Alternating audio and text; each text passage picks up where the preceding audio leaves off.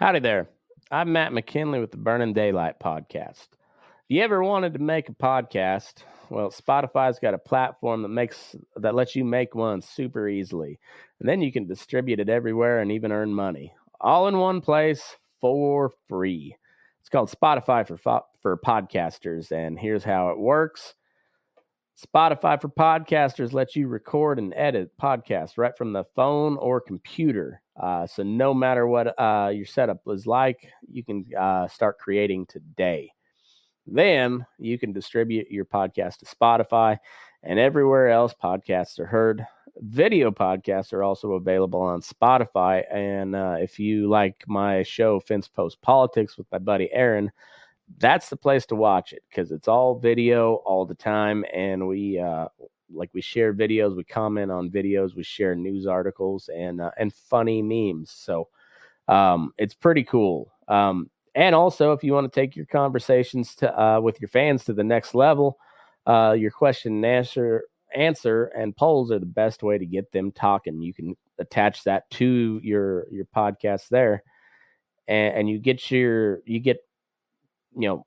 valuable interactions with your fans. And with Spotify for podcasters, you can earn money in a variety of ways, including ads and podcast subscriptions. And best of all, it's totally free with no catch. And that is true. Supposed to do a testimonial here. But anyways, this is the podcast I use, or the podcast host that I use. I like Spotify. They're very good on just letting you do your thing with no catch to it. There's a good reason why Joe Rogan hosts podcasts on Spotify, and this is a great way to get started if you've ever thought about starting a podcast. This is where I would send anybody to go.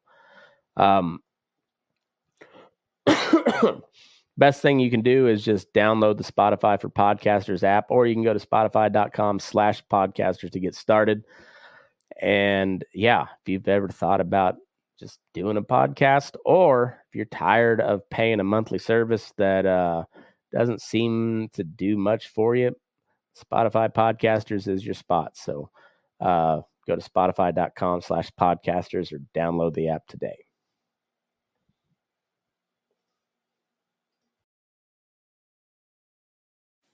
Mackenzie Johnston with Livestock Digital Daily, bringing you your October 12th cattle industry headlines. Brought to you by AgRisk Advisors. They help you manage your risk so you can manage your operation. With over 20 years of experience, AgRisk Advisors provides honest and transparent advice. They offer insurance solutions that help you minimize risk and maximize profitability for your farming and ranching operations. They might not be able to make it rain, but they can sure ease the pain. If you want to learn more about pasture, rangeland, forage insurance, go ahead and reach out to AgRisk Advisors. They can help you understand what PRF insurance is all about and everything it can do for your operation. Yahoo News has reported New Zealand's government is proposing taxing the greenhouse gases that farm animals make from burping and peeing as part of a plan to tackle climate change. The government claims farmers should be able to recoup the cost of being charged by turning around and charging more for climate-friendly products. Farmers, of course, are condemning this plan because it is absolutely ridiculous. Federated Farmers, New Zealand's largest livestock lobbying group, claims the plan would rip the guts out of small-town New Zealand and farms would quickly be replaced by trees.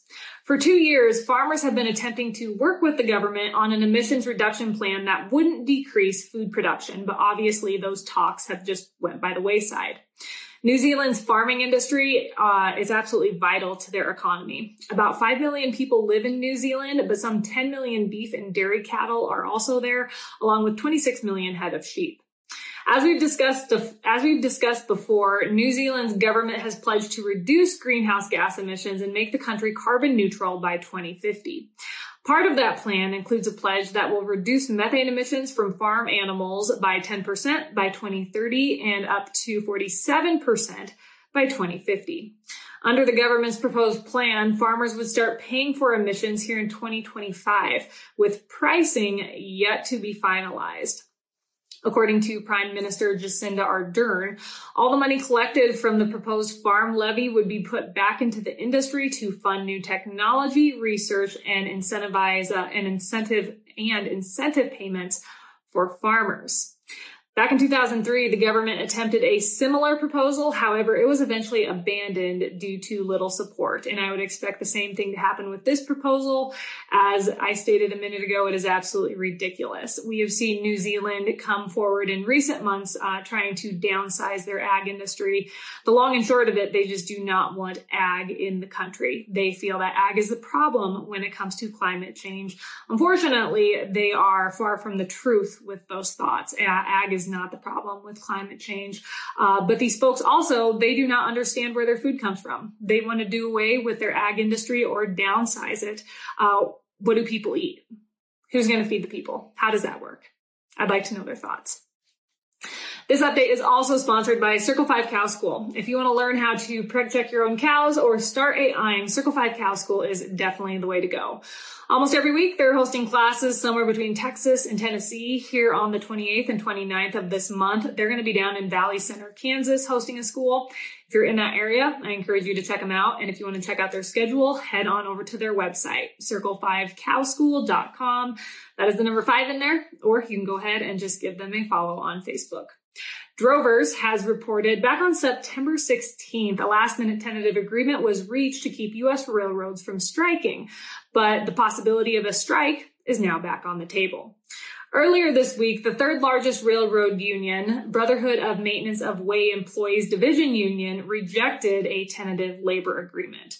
Union leaders are arguing the railroads haven't done enough to address worker concerns, largely surrounding working conditions and paid time off. The labor agreement, if it would have been accepted, would have increased wages by 24% and bonuses of $5,000 would have been paid out. According to the union's president, Tony D. Cardwell, railroaders feel undervalued.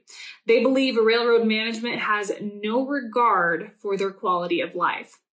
Whether or not a strike does occur, Dan Bass of Ag Resource Company says rail issues are already severe. And now that we have backlogs on the nation's rivers due to low river levels, there will be even more emphasis placed on rail at a time when transportation logistics have been dubbed a nightmare. Even though only one rail union rejected the tentative agreement, all 12 unions, which represent 115,000 workers, must ratify their contracts to prevent a strike. A rail strike would obviously have a devastating economic impact on agriculture. If the railroad comes to a halt, it is awfully hard to get things rolling again. A potential problem is grain processing facilities and the backlog it would create. And of course, a rail strike would have a detrimental impact on exports. This update is also sponsored by U.S. Cattlemen's Association. Their annual meeting and Cattle Producers Forum is right around the corner. Join them in Nashville, Tennessee this upcoming December 8th, 9th, and 10th for interactive discussions on the future of the industry, including a market update with DV Auctions' one and only Corbett Wall. For more information, head on over to their website, uscattlemen.org. Finally, Drovers has reported the International Monetary Fund, also known as IMF, forecasts a slowdown in global growth from 6% in 2021 to 3.2% in 2022 and all the way down to 2.7% in 2023. IMF said this is the weakest growth profile since 2001 and the worst is yet to come. Many people are going to feel the full-blown effects of the recession here in the next year. There are 3 major events hindering global growth. Of course, Russia invading Ukraine, the cost of living increasing to levels we haven't seen in years, and China's economic slowdown. All of these events thrown together create a volatile period economically, geopolitically, and ecologically. Some good news, though. The IMF anticipates global inflation will peak in late 2022. However, it will remain elevated for longer than previously expected. Global inflation will likely decrease to 6.5% in 2023 and all the way down to 4.1% in 2024. The U.S. economy is expected to remain sluggish into 2023 with only a 1% growth rate. That is all I have for you guys today. I hope everyone's week is rolling right along. We're having a busy week here in central Nebraska. We've been weaning calves, trying to take advantage of this gorgeous weather. You guys have yourself a great day, and I will catch you on Friday morning.